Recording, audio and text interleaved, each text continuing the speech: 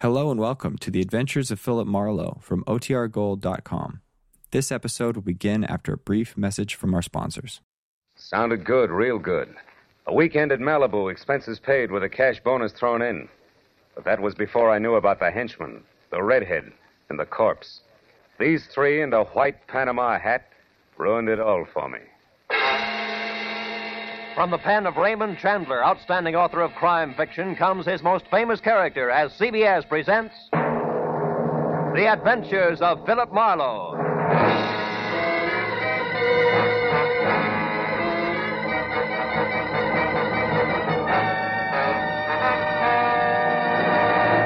And now, with Gerald Moore starred as Philip Marlowe, we bring you tonight's unusual story, The Panama Hat.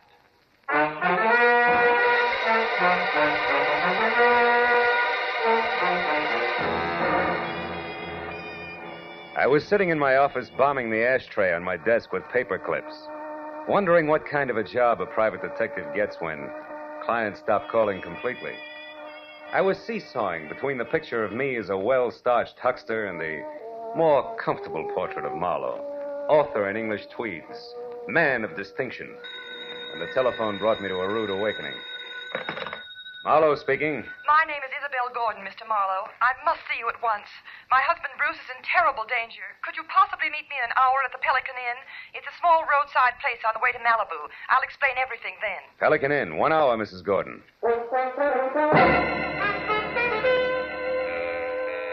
The Pelican Inn was strictly a liquor license with chairs, and a bored piano player in one corner grinding away. The place was empty, and I was about to order a drink when the front door opened and a woman entered. She was tall and thin and right out of Harper's Bazaar, from double ankle-strap shoes to close-cropped hair.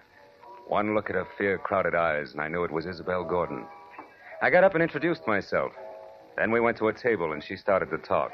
For 2 weeks now, Mr. Marlowe, my husband Bruce has been receiving unsigned, threatening letters. I'm almost sick with worry. I don't know what to do. Now, wait a minute, Mrs. Gordon. The first thing to do is to get hold of yourself. And tell me the whole thing right from the beginning. Yes, all right.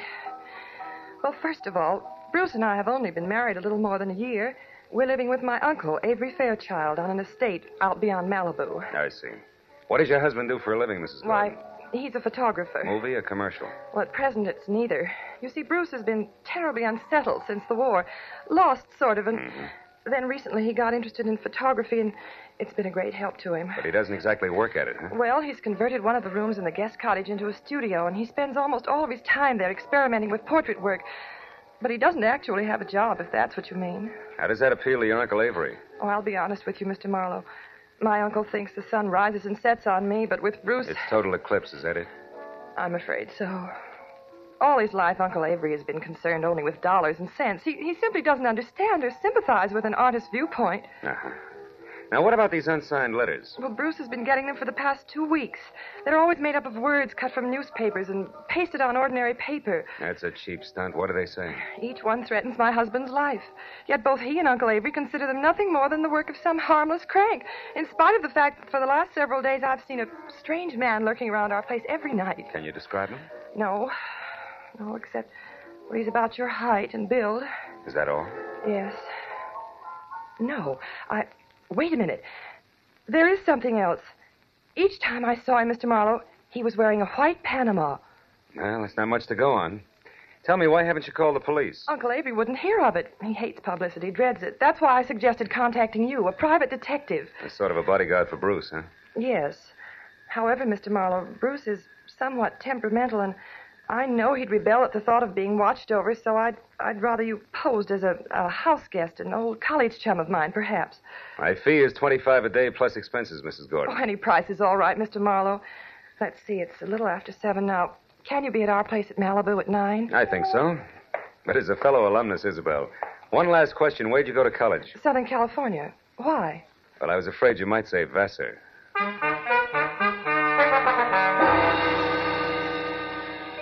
After Isabel left, I remembered that I was already on my expense account.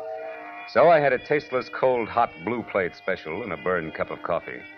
Then I stepped out of the Pelican Inn and headed across the paved parking lot to my car. It was already dark, and I was admiring the full moon and the beautiful wash it made over the ocean when it happened. Hey, mister! What the... You all right, mister? Yeah. Yeah, I think so. Thanks to your sounding off. That nut was aiming right for you. Yeah, looks that way. Did you happen to get his number? No, What about his face? Can you describe him? No, matter of fact, I only noticed one thing. What was that? The hat he was wearing. It was a white Panama.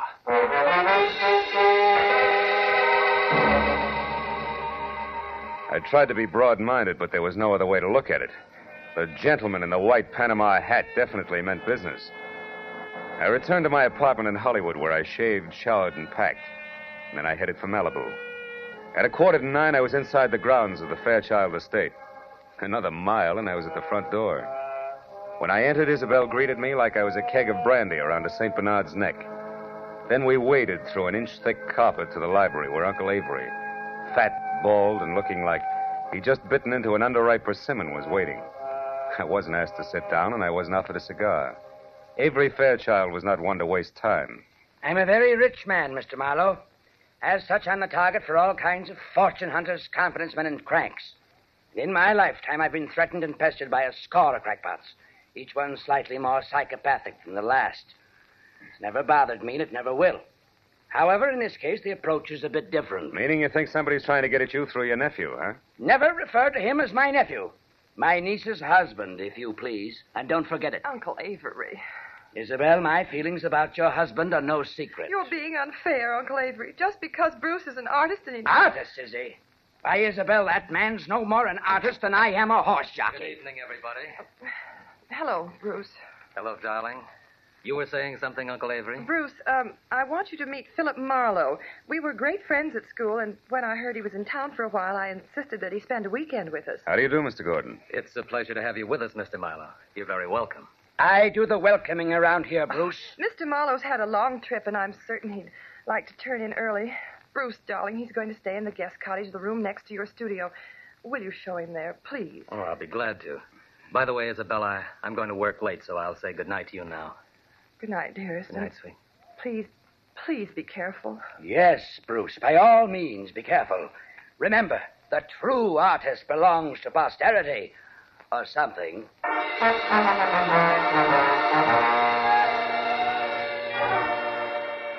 guest cottage was only a landscaped hop, skip, and a jump from the museum that Uncle Avery called home. And as Bruce and I strolled along a flagstone path, I feigned a deep interest in photography. That was all my host needed. He struck at the bait like a shark with malnutrition. Well, Mr. Marlowe, it didn't even occur to me that photography might be one of your hobbies. Isabel never said a word. Well, good for Isabel. I'm strictly a dabbler. Now, tell me, Mr. Gordon, how long have you been at this? Portrait work? Hmm. Oh, about 6 months. You see, I divide my time between my studio here and a school I attend in Hollywood. That way I capture both the theory and practical experience at the same time. Oh. Well, here we are. Would you like to see the studio? Yes, I would. Here, let me get the lights. Wow. This is all right, huh? Enlarger, 2 cameras, dark room. Are these your pictures? Yes. What do you think of them? I don't know exactly. They're certainly different, huh? They are unusual, aren't they? Yeah. You see, Marlowe, each picture is actually made up of 2 separate studies which are superimposed. I call it interpretive photography. Uh-huh. Now, this one. A splash of light and a bent pipe cleaner? The sun and the plant shoot. It's called metamorphosis. Oh. Oh, what about that one there in the corner? Girl's face and clouds, maybe. Clouds? Mr. Marlowe, you'll excuse me, but that picture isn't ready for display yet. I'm sorry. I didn't mean to pry. I thought it was just another interpretive photograph. Well, it's not. That is, it isn't finished yet. Now, Mr. Marlowe, I'm afraid I've forgotten what my wife said about your long trip. Shall I show you to your room? Yes, please do, Mr. Gordon.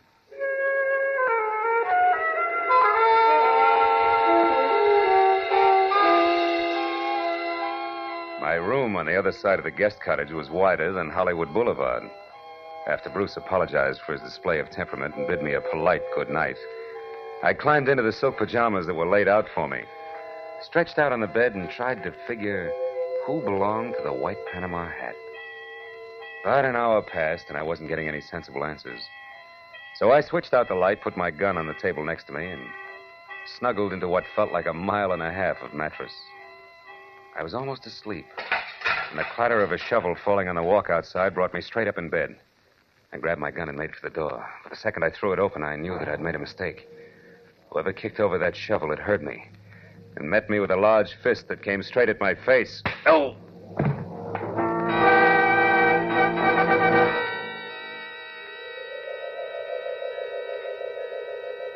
As I came back into the world, I was embarrassed to find myself alone and flat on my back.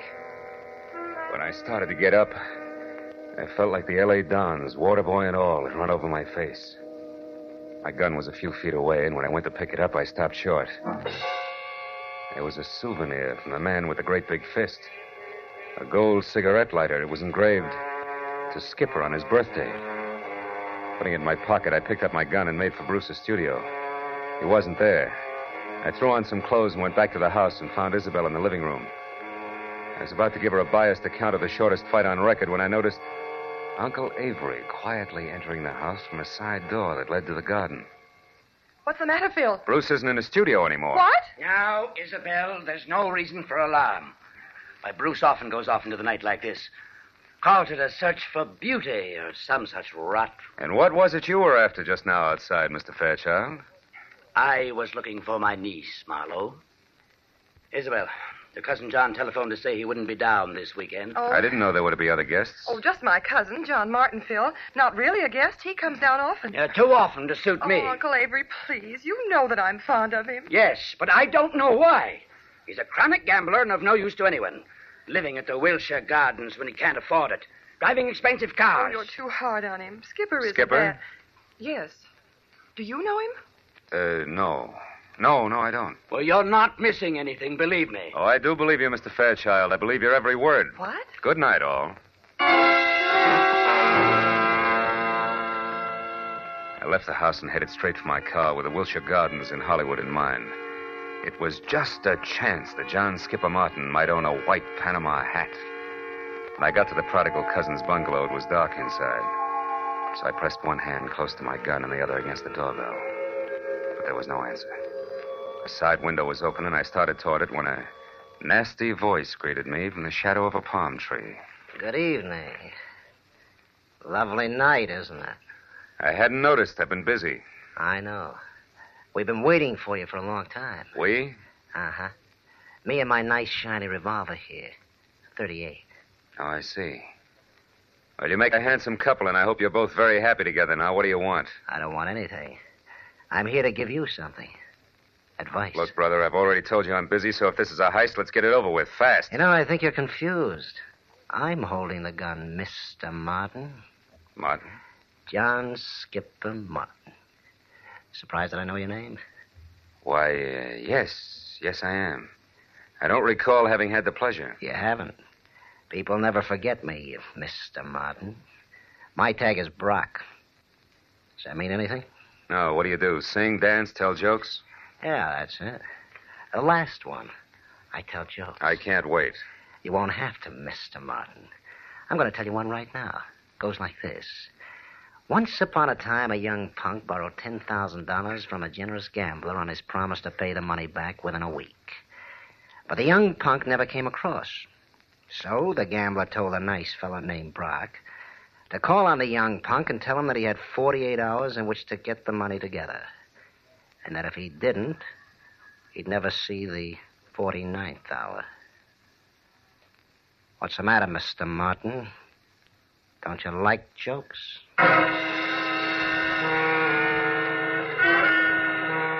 Brock grinned, shoved his 38 into a shoulder holster, and walked away. As soon as he rounded the corner, I went to the open window and climbed in. I rummaged through 2 closets looking for a white Panama you-know-what. I was about to search a third when I heard something that brought me to a dead stop. It was a key in the front door lock. I closed my right hand over the gun in my pocket, moved flush against the side wall, and waited. But the moment the door swung open, the telephone rang, and the hulk of a man that entered went straight for it. He was wearing a gray fedora. Hello? Oh, hello, Isabel. What? Bruce? Are you sure? But that's impossible. I mean, things like that just don't... Excuse me, Isabel. I think I have a visitor. I'll call you back. Reach, Mr. Martin. Who are you? My name is Brock. You owe a client of mine $10,000. He wants his money in 48 hours. I'll get it. I swear I will. I'll have it right here, on time, all of it. How are you going to do that, Mr. Martin? I've got a way. Someone's going to give it to me tonight. Why? Why? Because it's the healthy thing to do. That's why. That's all you wanted to know, isn't it? That's all. Good night, Mr. Martin.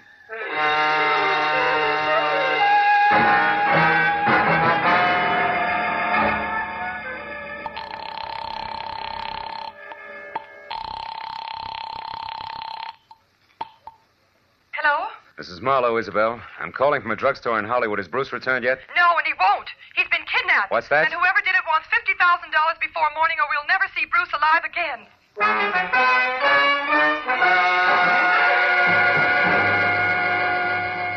As I walked my car opposite the Wilshire Gardens, I felt like my brain had spent the night in a cement mixer. I was about to head back for Malibu when I suddenly saw Skipper Martin dash out of his bungalow and pile into a long, glossy convertible. I followed him out to the Pacific Palisades, where he made a call at a little house which sat on a bluff overlooking the sea. Once he was inside, I moved up quietly and saw that the name on the mailbox was Miss Carla Winters. I crawled up to a lace-curtain window where I could see what was going on. One look at Miss Winters made the damage I was doing to my tweeds worthwhile. She was strictly Dragon Lady, with flaming red hair and a waist you could span with two hands, if you were lucky enough to get that close. And the rest of the measurements fit just perfect. Why, you sniveling coward, you wouldn't dare open your mouth about us. Wouldn't I? Listen, Carla, I've got myself Skipper Martin to look after. First, last, and always. You remember that. Why should I? You've always been cheap talk and no more. Look at you now. You're in trouble, so what do? You holler blackmail. Go on, get out of here. Get out of here before I kill you.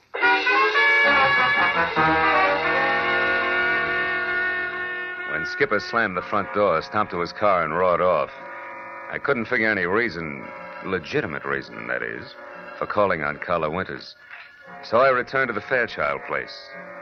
Isabel was somewhere between hysteria and collapse over the fact that she and Bruce had less than $2,000 in their own name. Uncle Avery, of course, was more than reluctant to pay the ransom demanded for the return of a man he'd rather not have returned. But his niece won out. All right, Isabel, I'll give you the money. But understand, I'm doing this for you, not for that no yes, good... Yes, Uncle Avery, I understand, but can you get that much cash at this hour? The banks Who are... said anything about banks? You know I don't like them. Money will be in your hands in 30 minutes. In the meantime, tell Mr. Marlowe here what arrangements you've made with your husband's abductors. 1 minute, Mr. Fairchild. What about the police? The police have already been notified, Mr. Marlowe. They've agreed not to interfere until tomorrow morning. By that time, I suppose we'll have Bruce return to us. To us, Uncle Avery? That's a mere slip of the tongue, Isabel. I'm only paying for his return. You take over from there. I don't want him.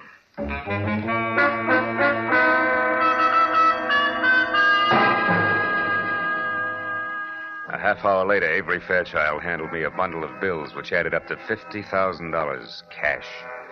The bills seemed slightly dirty. The old geezer must have had them buried someplace. For a moment, I couldn't help thinking, boy, to get at this place with a shovel sometime. But then I got back to the more pressing matters at hand. I wrapped up the money in a shoebox and I drove north along the Pacific Coast Highway. I covered the 60 miles to the rendezvous, which was a junkyard near Ventura, in about as many minutes. Then, according to instructions, I slowed down to 10 miles an hour. I blinked my lights twice, tossed out the shoebox. I was just about to resume my speed when the headlights of an approaching car fell on a man as he darted back into the junkyard. And I saw what I'd been expecting all the time. A white Panama hat. But I was still playing by the rules. So there was only one thing I could do about it. I slammed my foot down on the accelerator and kept it there until I reached the nearest telephone, where I telephoned Skipper Martin at the Wilshire Gardens. It was just possible that he owned two hats. But that little balloon exploded in a hurry.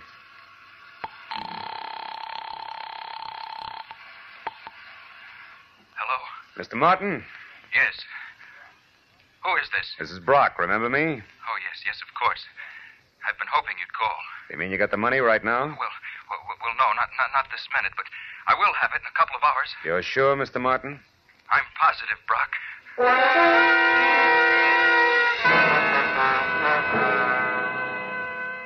Now only one thing figured.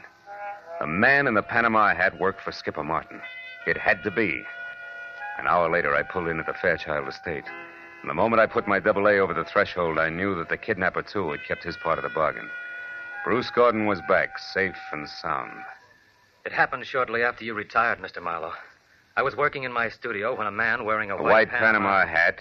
Yes. But how did you know that, Mr. Marlowe? They're very popular this season, Mr. Gordon. Darling, Mr. Marlowe was a private detective. Huh? But I'll tell you all about that later. Go on with your story. Well, this man was wearing a handkerchief over his face, and he forced me to go along with him at gunpoint. Took me to a car parked in the service driveway and told me to turn around. And I was hit from behind and went out cold. Oh, darling, how terrible. It wasn't pleasant. When I came to, I was bound hand and foot, blindfolded, and gagged. I had no idea where I was. Oh, but didn't you see anybody before you were released? No, Uncle Avery. Before they let me go, they hit me again. When I came to that time, I was lying on the road out near Ventura, untied. That's about it. I suppose you've told the story to the police already, huh? No, he hasn't, Mr. Marlowe, and what's more, he isn't going to. I'm sorry, but I was forced to lie to you earlier this evening. The police mean reporters, and they mean publicity. And I hate publicity. I'm sure you see my point. I wouldn't make book on that, Mr. Fairchild. Secrets like this only encourage kidnappers. Well, since we no longer see eye to eye, Mr. Marlowe, I'd suggest that we consider your services at an end. I'll have my check at your office in the morning. Good night, sir.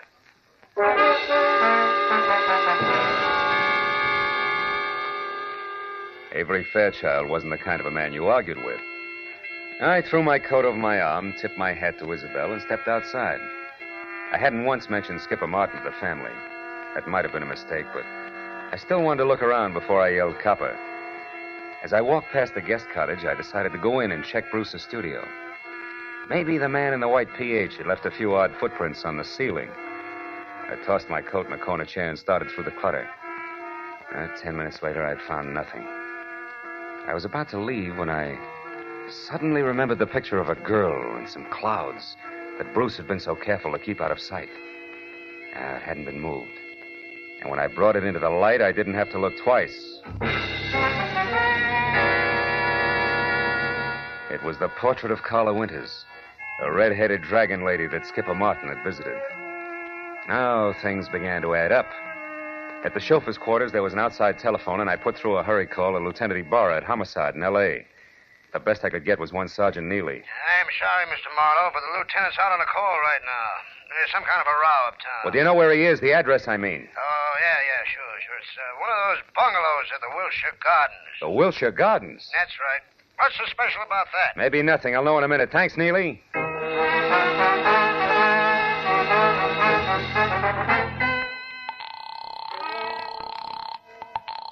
Hello? This is Marlowe, Ibarra. What brings you to Skipper Martin's at this late hour? Well, it seems as though some person or persons unknown fired a gun several times a little more than an hour ago. 4 shots, to be exact. Well, you think Skipper Martin fired him? No, Marlowe, I'm sure Martin didn't fire them. You see, he stopped them, personally.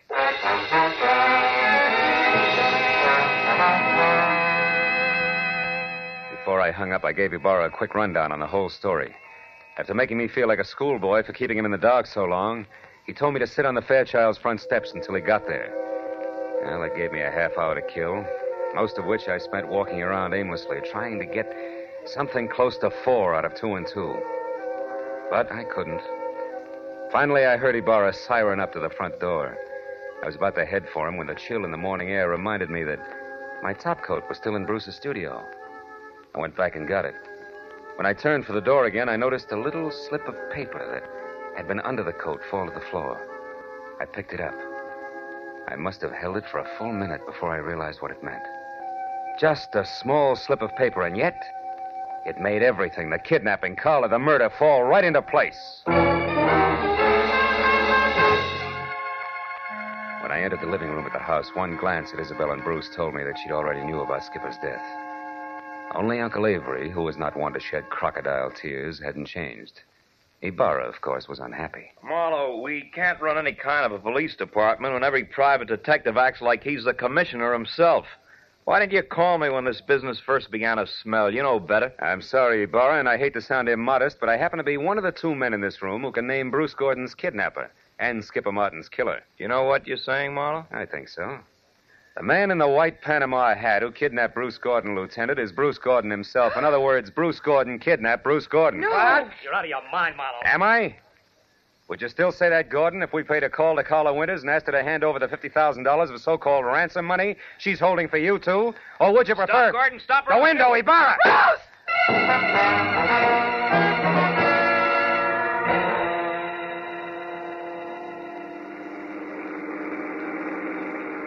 Then, in other words, Marlowe, Bruce, who eventually planned to divorce Isabel and marry Carla Winters, wanted to have a little stake, like $50,000 around first. That's right, Ibarra.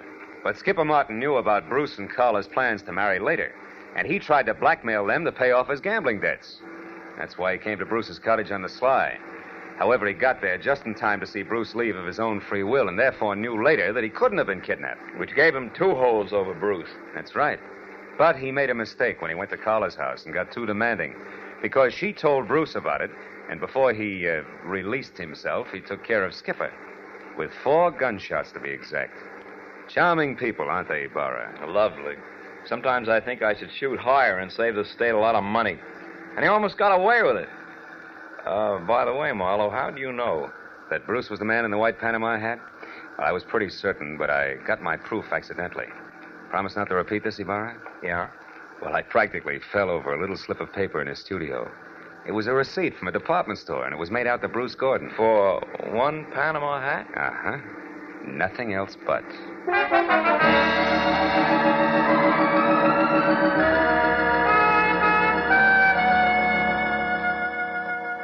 When I finally got back to my place on Franklin Avenue, the sun was already up. And the people who work at nice, sane jobs were beginning to fill the streets. I'd been on the go for a steady 24 hours, so I could think of nothing but my bed. I was about to put my key in the lock when a next-door neighbor walked by, bid me a cheery good morning, and started down the corridor. Now, that alone wouldn't have disturbed my sleep, but why did he have to be wearing a white Panama hat?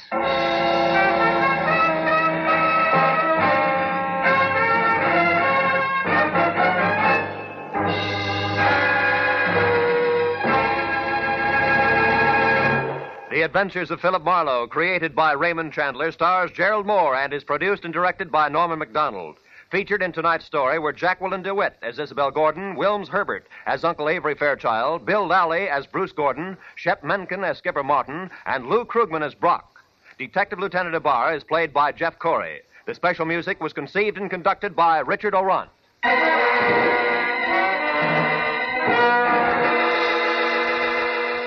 Be sure to be with us again next week at this same time when Philip Marlowe says... When her will was read, everybody figured she'd been crazy when she wrote it, and that included me. But I changed my mind after spending the night on an island with a pig, a cat, and an ape. Because in reality, they were people.